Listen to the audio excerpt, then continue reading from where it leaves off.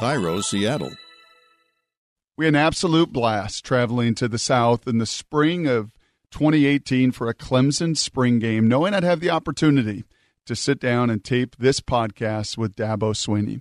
You know, I got to see Dabo his first year as a head coach, and to watch him build over the last decade what he's built, really a dynasty at Clemson, something that had never been done to this level of success. Well, I've marveled at it from both afar and inside, but getting a chance to spend time to see all of that growth and really what it's all about without ever losing its core values of character and taking care of its players was just so much fun. But beyond any of that, don't take my words for it. When we got a chance to sit down with a number of the players, some of the best star players on the Clemson team, heard one of the more profound things I've ever heard from a college player. It was one of their All-American defensive linemen. And he said to our production meeting, he said, you know what? There's a lot of programs in college football that use and abuse their players. At Clemson, we really feel like we're molded. As you hear Dabo Swinney's story over the next 40 minutes, I think you'll understand why.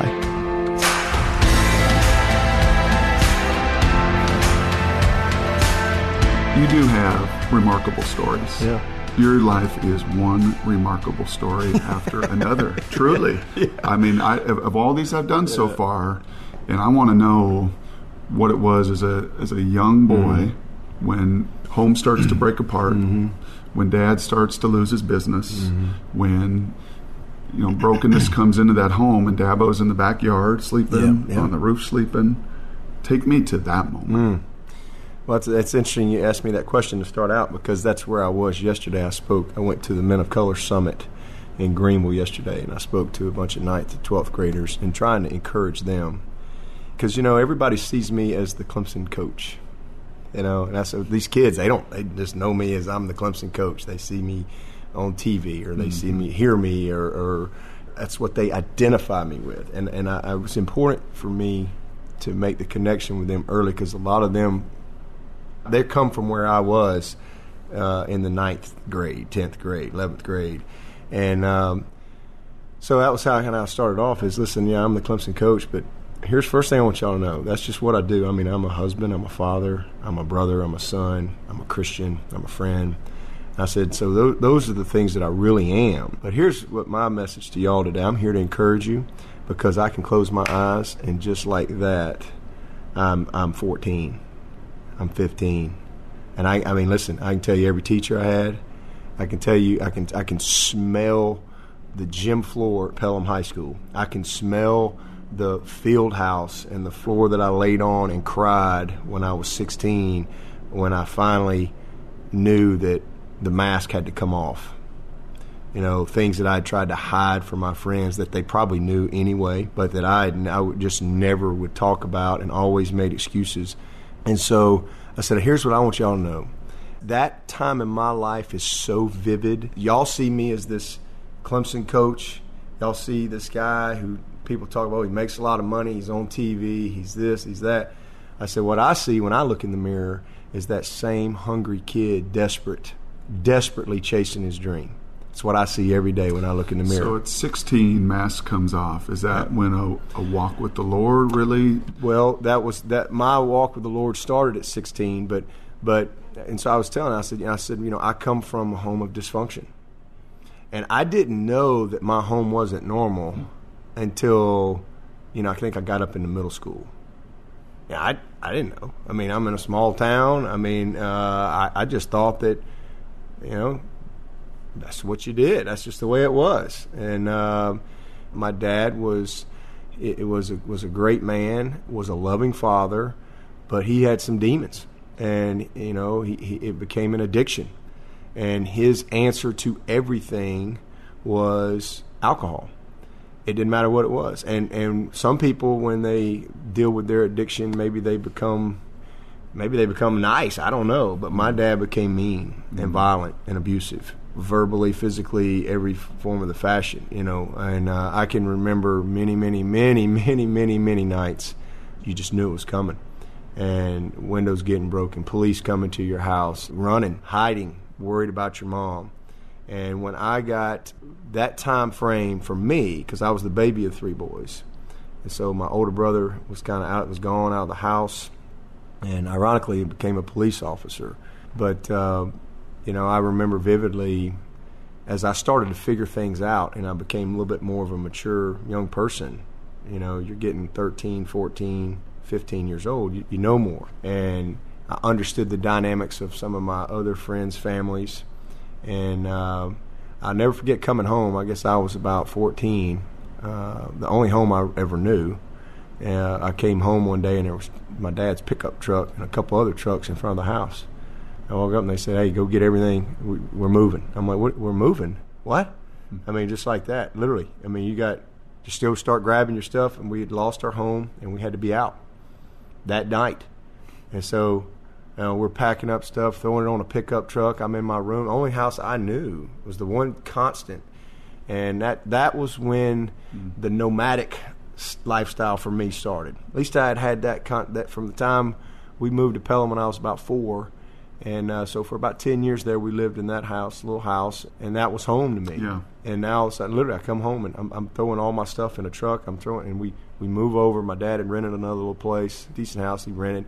And a year later, we're out of that. And then we moved out of the city to another house, and that was kind of the final stop for me and my mom, because then it was just me and my mom and my dad. And sitting at the kitchen table one night and studying. I always played 3 sports. I was a straight A student. God blessed me that way, thank the Lord. But I was studying, and my mom, she was working at the mall at this point. She had started out at Kmart, and then she ended up going to the mall. She got a job at like the little department store, and so she'd work nights and whenever. And I remember it was about 10-something. She was coming in, and I heard her screaming, and my dad had attacked her in the yard. And, it was the first time that I had to really intervene. And that's when I said, you know what, this is just enough. And you're 15, 16. Yeah, I was actually, at that time I was 16. Yeah. And but I had gotten saved February of 1986 when I was 16 years old, and that was such a that's a whole story of its own. But so we move. And my coaches helped get us situated. We moved into a little townhome back in Pelham, and we lived there 3 months. And it was a tough time because even though, I was mad and angry with my dad and didn't have a great relationship, he's still my dad. Sure. And I love my dad, and I had good memories of my dad. And I hurt for my mom, but we got evicted after 3 months. So now I'm going into it's the summer going into my senior year, and we move in with some friends, just a mom and her son. Her son was my friend, and so I'm sleeping on an egg crate in the floor. I'd roll the egg crate out in the den. That's where I sleep. I'd roll it up, put it in the closet. My mom slept upstairs in the room with his sister. And so we were there, and then eventually we went our separate ways. And my mom was desperate, and she was staying somewhere else, and I went to live with my dad's mom down in Maline, Alabama, in a little government-subsidized apartment, a little 2-bedroom, and just me and my grandma. And I stayed there until I graduated and moved to Tuscaloosa. My faith is what saved me. Why didn't you run? Why didn't you run from the problems, into what the world throws at I was, if you take me back to that time frame, I would have been the poster child for so-called at-risk. If you had the check boxes of, broken home, addiction in the home, abuse in the home, not a lot of oversight in the home. I was basically, because my mom was amazing, but she had to work. She was trying to survive. And so, I'm the baby of 3 boys. By the time it got to me, I had it figured. I was a good student. I was playing 3 sports. And, I was busy. I was kind of on my own. And, that's why, when I got saved at 16, that was the anchor that I needed. But I was the poster child for at-risk. But as I tell all these young people, what God will do for you, what a relationship, when you meet Jesus, all right, because for me, when I got saved that February of 1986, and my family was still together at that time, but it was after that, things got worse than they'd ever been. But I had a different peace, and I had a different hope than I'd ever had. And I had a different way of thinking, and I really, truly believed in Jeremiah 29:11. That, hey, listen, I know the plans I have for you. Not I think I know. I know the plans I have for you. And they're plans for good, not disaster. Plans to give you a future and a hope. And what I take from that is, and this is what I try to share with a lot of people sometimes because they're in the midst of it, is if there's really hope in the future, then there's power in the present to deal with whatever you are dealing with. And I had, no matter what, I always chose to have a good attitude. And I can only give credit to the Lord for that. I always found a way to be grateful. Even though I didn't have a lot to be grateful for, and even though I'm normal and I would get upset and I worried, and I was, I remember I had a car for a very short time, and I remember the car got repoed. They had to come take the car, and I cried, and I was embarrassed. And that's when, because I wanted to be, I wanted people to think I had a good family, and and I remember finally just laying on the floor at the field house, talking to one of my friends, saying, this has been, because my dad would be gone at times. They'd say, "Where's your dad?" "Oh, he's staying with his mom. She's not doing well," or something, and just always making excuses. Yeah. And I just said, you know what? I embraced it. And I just said, this is where God's got me. I don't know why. He does. And I just quit worrying about it. I embraced it. And I didn't like it. I didn't like the fact that I scored 26 points in a basketball game and make the all-area team, and nobody was there to watch. And I didn't like the fact that I would score a touchdown on Friday night, and nobody was there to watch. And if they were there, my dad would be drunk, and I'd be embarrassed, and I'd have to deal with that. Or I would be hurting because I wanted to go and celebrate with him, but I was too angry to do that. But I just accepted where I was, but what God did is He gave me a peace and a hope and a vision beyond my circumstances. Allowed me to believe and dream beyond my circumstances. And that's the greatest gift that I had. And that was what kept me from running. That was what kept me from getting caught up in the wrong things. That was what, I have a brother who's in jail right now. And probably going to be there for a while. And he's run his whole life. He's only 17 months older than me. And by the grace of God, man. Yeah. And I've tried to help him, for our whole lives, but it's so many people, young people, and this is what I tell them when I go and speak to them, or even my players, is, sometimes somebody will say, well, you just don't understand.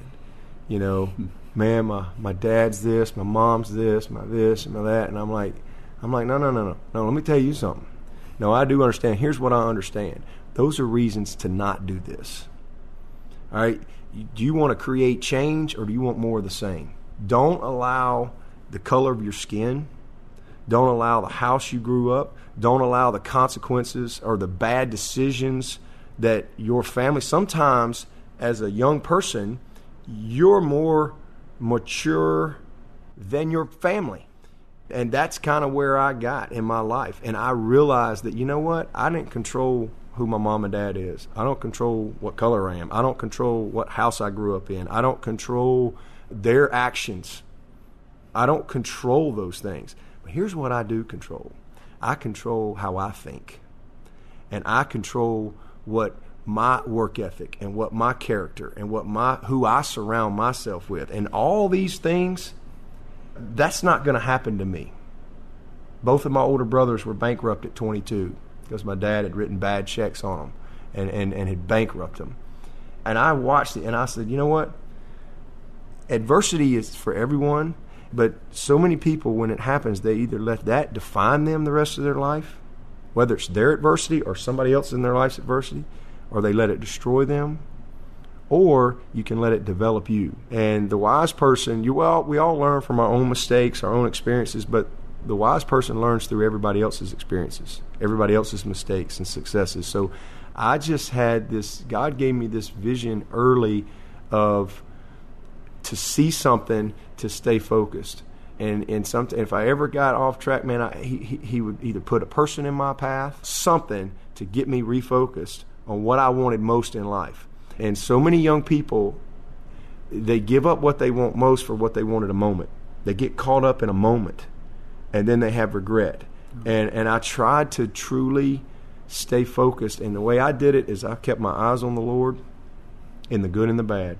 I just, when I was 16, I had a lady come up to me. I was with a buddy, Norm, big Norm, my buddy Norman, and we were going to hang out one night. I think I might have been 16 or 17, but I'm a junior.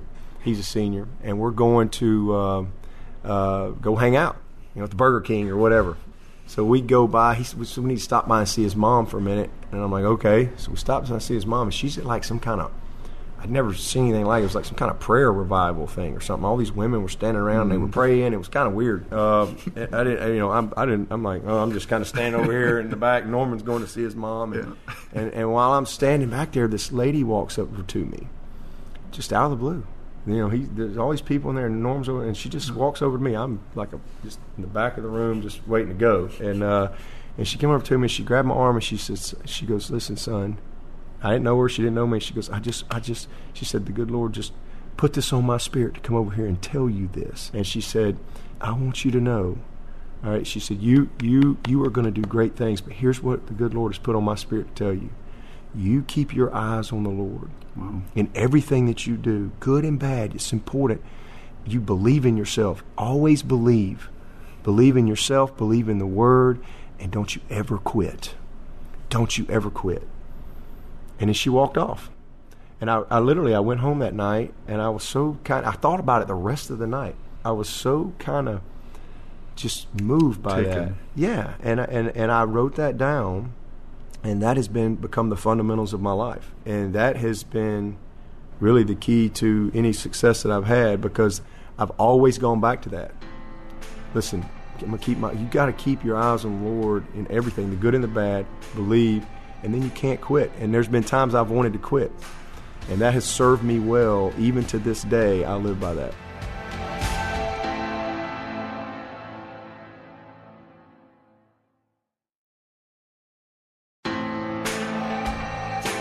See if we can do two things here. This is the intersection of faith and sports. Mm-hmm. So was there a crossroads there for you? Maybe both as a player, collegiately, and then ultimately, as many people know you now as a coach. Was there a couple of watershed, just crossroad moments there? Man, yeah. When I was in high school and I played 3 sports, and I just, I didn't come from a family of education. So I'm the first one to go off to college, first one to graduate from college, parents, grandparents, great-grandparents, brothers, you name it. And so I didn't really have much knowledge in the process. And I had some junior colleges recruiting me, and I had a couple of smaller schools in all 3 of the sports. But I had this stubbornness, if you will, and that's... It's probably served me well too, and probably not served me well at times. But I had a real stubbornness to me, and I wanted to be a doctor. I wanted to be a pediatrician. That's what I wanted to do, and I'm gonna change my mom's life. I'm gonna go be a doctor. I'm gonna be a pediatrician, and I had this lifestyle. I had this, I'm gonna help people. I'm gonna go do this and that, and I'm not gonna have to worry about some of these things that I've worried about. And I worked constantly. I was either landscaping, cutting grass, cleaning gutters, cutting trees down. But umpiring baseball, I was always working, always. And never, where I was in somebody's yard on a Sunday, digging out their flower beds. I just always working, and I had to work around my schedule because I was so busy with school and my sports.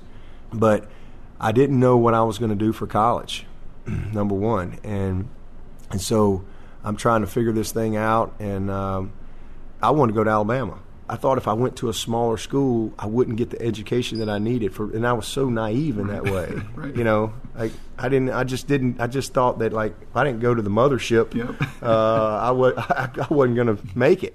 But I didn't know how I was going to do it, and I had a counselor explain to me, well, you're going to qualify for Pell Grants, number one. And I didn't know what that was. And then you can get student loans if you really want to go I'm like, what? And so I'm like, well, I'm going to Alabama. And so And I did. I got a full Pell Grant and student loans. So that was a big moment for me because I really didn't know what I was going to do. And so I moved to Tuscaloosa with everything I owned. And I went down there, and my first year, I wanted to get on the team, and I didn't get on the team right away. I had to go through the weight room program. There's about 42 guys, and I think 2 of us made it that spring of '89. And it was unbelievable. They put you in jail now for stuff like that. But we went to – so I make it out that spring. Bill Curry's the head coach, and that was an unbelievable moment for me. And then fall of '89, Tommy Bowden's my receiver coach, and I got to play in one game. I just wanted to be on the team. I just remember going out to the flex lines for the first time like, man. I mean, they gave me like Kenny Stabler's old shoulder pads, and everybody had black shoes and I had white shoes. But I was so happy to be on the team, and that was like a goal. But then I started to realize, hey, man, there's more out here for me. And so I played in one game, and then the coaches changed in January of '90. Coach Stallings comes in. Woody McCorvey, ironically, came from Clemson as the receiver coach to be the new receiver coach at Alabama. And I hated him. So that whole spring, I go from playing in a game. I did not get a rep in the spring game. Who doesn't play in the spring game? Are you kidding me? But here's a new coaching staff. They come in there. They only know who's on scholarship. And I had already, in my mind, I think even some of those I had already moved past some of those guys. And I was positioned to kind of go and really get some stuff going as a sophomore. And now I'm like the bottom of the barrel. Woody McCorvey, he didn't say my name all spring. Coach Stallings, I'm just like, and I hit the wall that spring. And it was a watershed moment for me because I was going to leave. Yep. I'll never forget, I called one of my buddies who was playing at North Alabama, D2 school, and I'm like, hey, because I was at a point there where I knew I was good enough. I was like, I know I can play, and now I want to play. And I know I'm good enough. And I was more worldly to realize, I can go get an education anywhere. I don't just have to be here. Mm-hmm. And so I was going to transfer to North Alabama, and I had these visions of me going to North Alabama and, being this great player and all this and that. And I remember talking to my buddy on the team, and he's like, Dabo, have you lost your mind? He's like, listen, you're at Alabama. You need, and then I talked to my brother, my older brother, who's always been such a great mentor for me. And I went and I talked to Mayor Hayes back in my hometown, and then I went back to those fundamentals. And I said, I can't quit. Keep my eyes on God, believe in myself, and don't quit. So I just kind of changed my attitude. My priorities are out of whack. My attitude was not right. And I said, I may never play the rest of the year, but you know what? I'm going to be the best scout team wideout they've ever had come through this program. I started thinking about all the friends that I had, all the relationships that I was developing, all the experiences that I'd already had. I'd already played. I'd already achieved more than I thought I would. I was like, you know what? I'm going to stay right here, and I'm going to be the best version of me, and whatever happens, happens. And I just had this peace. And I went back to work, and it's crazy. My sophomore year, first game, guy gets hurt, blows his knee out. Second game, Craig Sanderson blows his knee out, starting wideout. Third game, Prince Wimley, starting wideout, blows his knee out against Georgia. So all of a sudden, I'm just kind of doing my thing, and I don't even think Woody McCorvey knows me. And this is the honest-to-God truth. And now, by the way, he's second in charge here. He's like a father to me, and I'm over there running scout routes for Bill Oliver, who's the D coordinator, who loved me, by the way. Yep. I was his guy, and I'm doing all this stuff, and it's a Tuesday practice. And I'll never forget it. The equipment guy comes over to me and says, hey, Coach McCorvey needs to see you over on the offense field.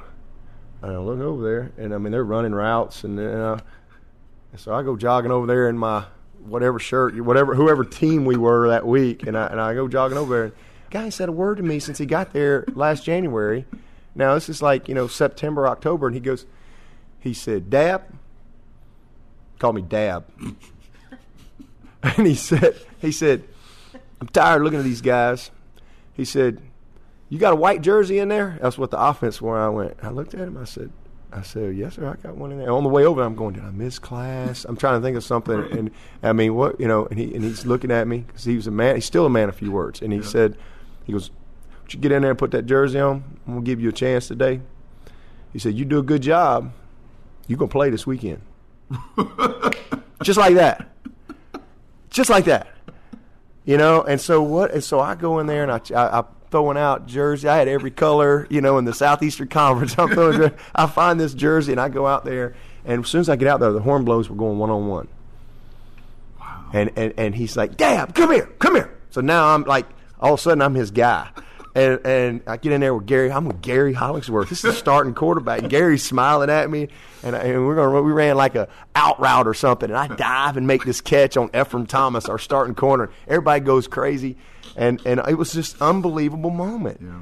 The whole practice. I mean, I went home. I'm like, this is crazy. Mm-hmm. So I remember telling my mom, like, so I had to. It was like Wednesday and Thursday were the most intense days of my life.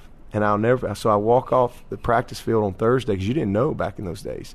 And you walk by the board and you looked, and there was a 72, travel 70. And man, I saw my name. Wow. And I had that bag in front of my locker. And I mean, I was like, man, this is unbelievable. So I waited till everybody was gone. And I stole it off the wall. And it's framed in my house to this day. And then I drove to Pelham, Alabama that night to show my brother, to show my the mayor, to show them. And you know, my dad had told me a year or so before, because you know I was struggling, and I'll never forget, he told me, he said you ain't good enough to play there, and you don't need to be going to school, you need to go to work. That's what we do. We need to go to work. And it hurt me.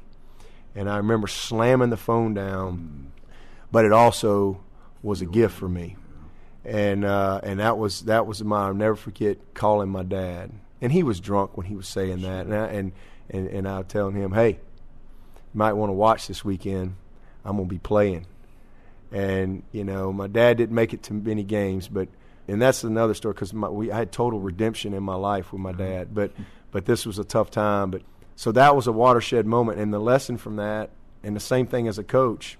So I go on and let her 3 years, get a scholarship, play, and then they hire me as a GA. Then Coach Stallings hires me as a full-time coach, and then after the 2000 season, they fire the head coach. Dennis Franchione comes in, doesn't keep anybody. I'm out of coaching.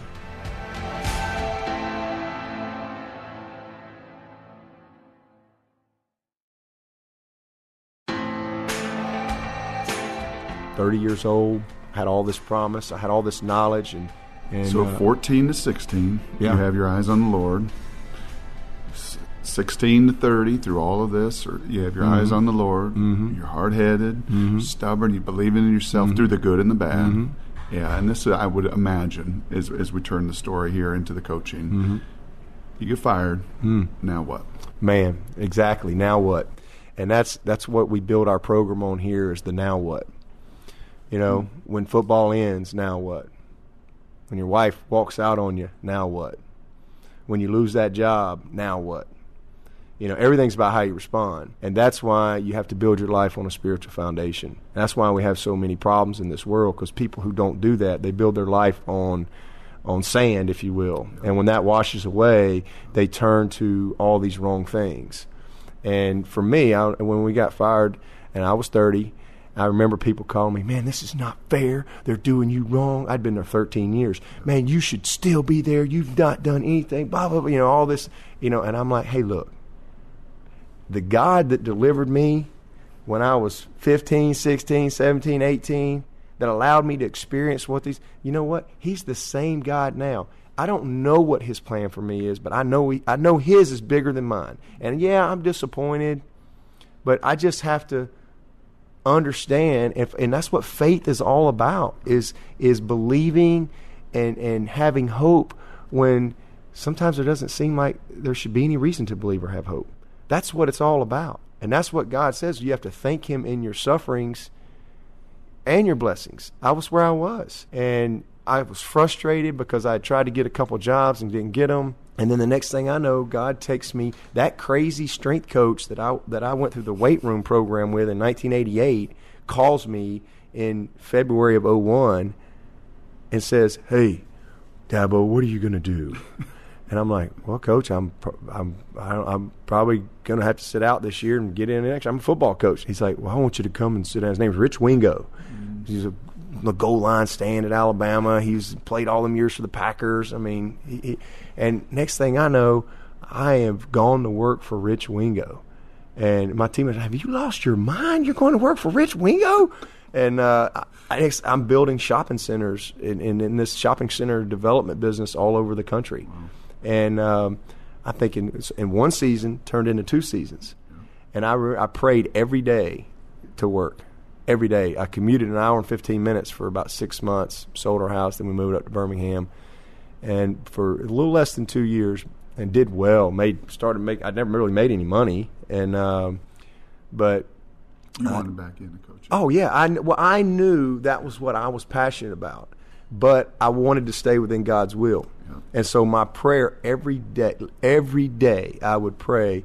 I would say, God, I feel like that I want to coach, and that's what I'm passionate about. That's what I want to do. But God, I want to be in your will. And if that is your will, then Lord, I pray that you will open the door. And oh, by the way, while we're talking, here's what I'm looking for. I want to go to a place where I can raise my family. I want to be around godly people. I want to be at a special place. And that's what I'm looking for. But God, if that's not your will for me, then I have this void. I pray that you will fill that void. And help me to be great at what I'm doing right now. And help me to bring light to wherever you take me. And that was my prayer. And then I'd go about my day. And I was very successful, and I was not miserable. I worked 9 to 5. I was off on the weekends. I was coaching my kids. I was doing some clinics. I was staying, engaged. But, man, there was a void. And so I heard somebody say one time, you choose a career, you receive a calling. And, sometimes you get called to do something and you're not obedient to that. And I didn't know anything else. All I had ever done was play and coach. But what God did for me was he gave me this unbelievable confidence. Those 2 seasons out of coaching, best thing ever happened to me. What I thought was the worst thing was the best thing that ever happened to me, because God gave me so much more of a deeper appreciation for what I get to do. That I'm not sure I had that. Sometimes one of the most cruelest ironies in the world is, and sometimes to truly appreciate something, you either have to lose it or be in danger of losing it. Yeah. And that's kind of where I was. All of a sudden, I had a much more appreciation for just the relationships, the grind, the structure, the schedule, 2-a-days, just the competitiveness of it, the criticism. I'd always been a part of a team. And it's first time. It's not that I wasn't a part of a team, but I think when you've experienced and you're passionate about teaching and impacting people's lives, it's hard to fill that void doing something else. And that's where I was. And all of a sudden, I get a call from Mal Moore in January of 2003 or December of 2002. He's going to hire a guy named Mike Price. That's who he's going to hire to come be the head. And Mal was one of my coaches. He loved me, and he says, "Dab, I've already talked to him. He's got a spot for you. We're doing the press conference tomorrow. I need you to drive up to Tuscaloosa, and he wants to meet you. He's going to go coach the Rose Bowl, and then he's going to come back. And I am like on cloud nine. So I drive to Tuscaloosa. Mike Price does his press conference. Mal goes and gets him, brings him into the office, and we sit down, and he says, "Hey, man, he's a great guy. And I'm going to coach tight ends for him, and his one son's going to coach quarterbacks, the other son's going to coach receivers, and I'm going to go coach the Rose Bowl, and we'll come back, and everything's good." So he goes and coaches the Rose Bowl. Now it's January. He comes back. I know he's in town. I hadn't heard anything. So I called Mal. I was like, everything good? I'm on cloud, and I'm going to Alabama. I'm going back. This is where I'm supposed to be. And so he says, "Oh, yeah, he's going to call you. He's at the convention when he gets back." So sure enough, he calls me on Friday. And I could tell something wasn't right when I was on the phone. His demeanor was different. He's like, "Listen," he said, "Dabo," he said, "I just, I've had a chance to really think this through. My one son's really young. My other son's young." He said, "You're young." He said, "I just think I need more of a veteran SEC guy." And I'm sitting there going, I just spent 13 years in Tuscaloosa. And I was so frustrated. He hired Sparky Woods. And I was so disappointed. And when I hung up the phone, I was mad. I was like, man, it's just not meant to be.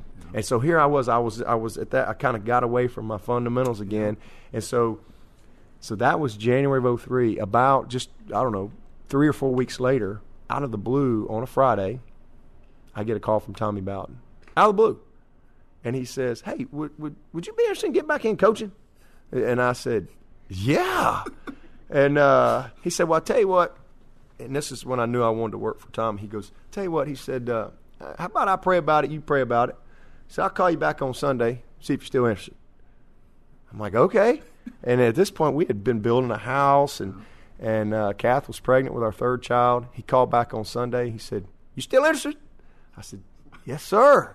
And so he says, well, let me call Rich, because he and Rich, he knew. So I went in on Monday. He called Rich to tell him I was going to come up there. Flew up to Clemson on Tuesday. And when they picked me up at the airport, got up on the interstate, the first exit when you get on I-85 coming from the airport is that road. It's exit 54, Pelham Road, which the DOT gave me. And I was like, wow, I'm off to a good start here. And so we go and we have this meeting. And so I go back home on Thursday. Tommy calls me that afternoon, and I was making significant money. And I said, okay, if he'll pay me $100,000, that's a $100,000 pay cut from where I am, I'm going. I can. This is what I've prayed for, and had a lot of people saying, "Do not take that job." Man, it was his 5th year. Things weren't good here, and he offered me 105, and I said, "I'll take it, and let's go." Done. And so my wife, she didn't flinch, she didn't hesitate. So 33 years of living in Alabama. I moved to Clemson, South Carolina, February of 2003, and here I go coaching spring ball. Well, that May. I'm out on the road recruiting in Florida, doing my thing, get a call from one of my Alabama buddies. Hey, man, you heard what's going on? I'm like, no, what's going on? They're about to fire Mike Price. I'm like, what? And right then, I said, you know what? I said, God, I asked for forgiveness right there because, I just said, you know what? I'm going to quit worrying about it. God never says oops. Sometimes we don't understand it. God don't say my bad. Sometimes we don't like it. Sometimes we don't understand why. And we probably never will this side of eternity. But I just quit worrying about it because you know what? What I thought I wanted and what my plan was that job. And I would have been right in the middle of that mess. And who knows if the new coach is going to keep you or not. And so I'm right here at Clemson. And fast forward 5.5 years later, October 13th, 2008, just like that Tuesday when I was a player, a sophomore, I come to work on a Monday. And AD walks in and says, hey, you're now the head coach. See my office in 5 minutes. And, so the lessons from that is, first of all, be great where you are because you never know who's watching. Just bloom where you're planted. If you're a scout team receiver, be the best scout team receiver on the planet. You never know who's watching. You may never get the opportunity, but be the best you can be anyway. If you're a coach, if you're a GA, be the best you can be, the best version of you because you don't know who's watching. All right? And then the second part, back to being a player and getting opportunities, is be prepared. Be prepared for your opportunity. From the time I got into coaching in 1993, I prepared to be a head coach. That's what I prepared to do. It's just been an amazing journey, but that's a couple of watershed moments for me. So that October 13th, when I get the job on a Monday. It was crazy. Beret was living through that with me. It was crazy. And on Tuesday, I didn't sleep. Wednesday, and now it's Thursday morning. It's about 5:30 in the morning, and I'm pulling in the parking lot up there at the old building in McFadden, and I was exhausted. And all of a sudden, a lot of times I just pray in the car coming from work. I'll just talk. People probably think I'm talking to myself, but I'll just, I was coming to that work that morning. I was like, God. All of a sudden, I had this fear. I was overcome with doubt and fear, and I was on adrenaline those first few days, and now this thing's getting real. We're going to play a game on Saturday. Oh, by the way, it's Paul Johnson's first year. I have never seen the triple option in my life. And that's my first game, and I'm like, this is a nightmare, and all these things going through my head, and I was overcome with fear and doubt, and just worldly thoughts, and I remember praying, God, man, I need your help. I just need you to fill me with some courage and strength. And I remember I pulled in the parking lot. And see, this is something I tell people all, and this happens to me all the time. God will wink at you. God sometimes will hug you if you're seeking that. Eyes on the Lord. And I pull into the parking lot, not a soul in the parking lot. And I pull in. And the night before, that Wednesday night, I had finally moved my stuff over into Tommy's office. I was going to stay in my office. And I realized, well, this is not going to work because I couldn't get anything done. So I had all my I just moved them over to Tommy's office. So it's the first day that I pull in, and I was like, well, I guess I'll go park up there with Tommy Park because there was a little sliding door right there in front of his office. And so I pull around, and I'll turn in to that spot, and my lights hit the curb, and I just stopped. And I cried. I stopped, and I just cried.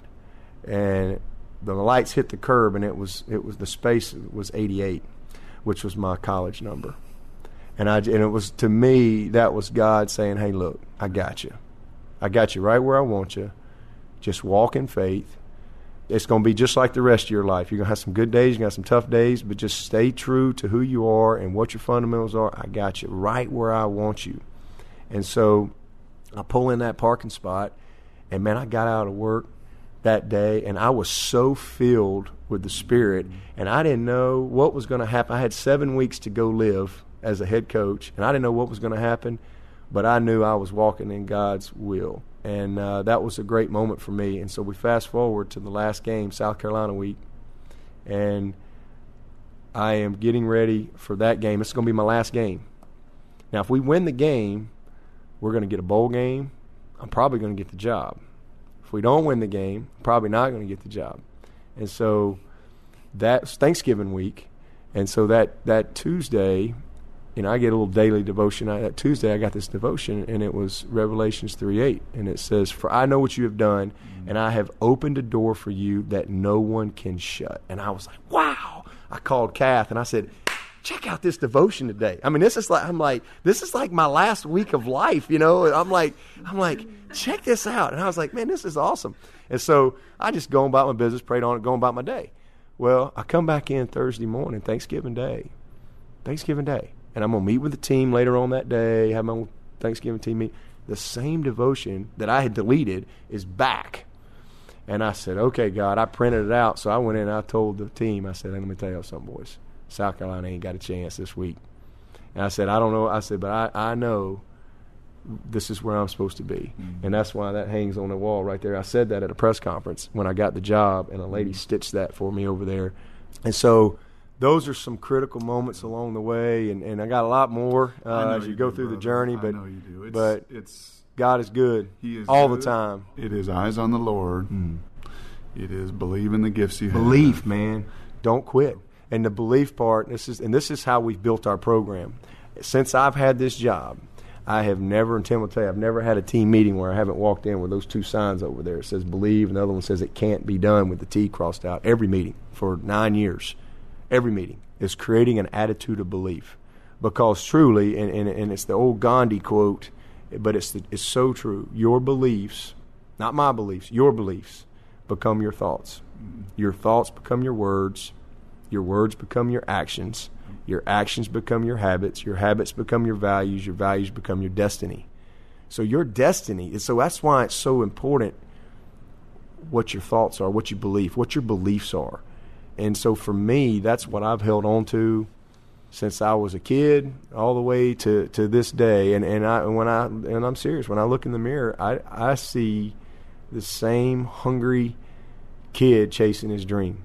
That's what I see. And I had somebody ask me the other day, they said, Coach, man, could you have seen this? Can you believe? I mean, you take yourself back. If you're not educated on Clemson, you take yourself back to 2009 when I got the job. I mean, we hadn't won 10 games since 1990 or 91. We hadn't won the ACC since 91. This is 2009.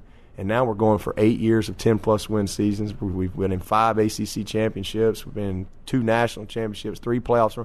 And they're like, Coach, could you have ever in a million years seen this? We got kids coming from California to Connecticut, Miami. All walks of this country want to come see Clemson.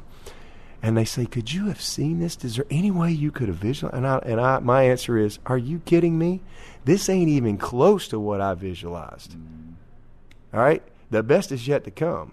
And the first board meeting I had, that was my message, because one of the board members was like, Coach, we just want to be good academically and athletically like this program and this program and this program. And I said, well, that ain't my vision for Clemson. I want for this program, this program, this program to want to be like Clemson. And here's how we're going to do it. And so 9 years later, we're just scraping the surface of what I've dreamed about. And it's been such a blast to see it come to fruition, to do it the right way, to love our players, and to see young people's lives transform, through the game of football. This is what I know I've been called to do, and I love every second of it. I love where I am, just trying to be great where my feet are, bloom where I'm planted, and to see our brand grow the way it has is so cool, and to God be the glory. And that's why when they asked me after the national championship, my very first words, I was like, only God can do this. I mean, this ain't got nothing to do with Dabo.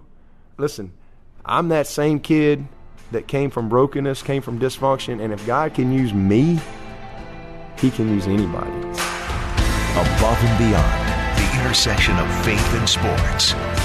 Subscribe to receive every episode at aboveandbeyondpodcast.com.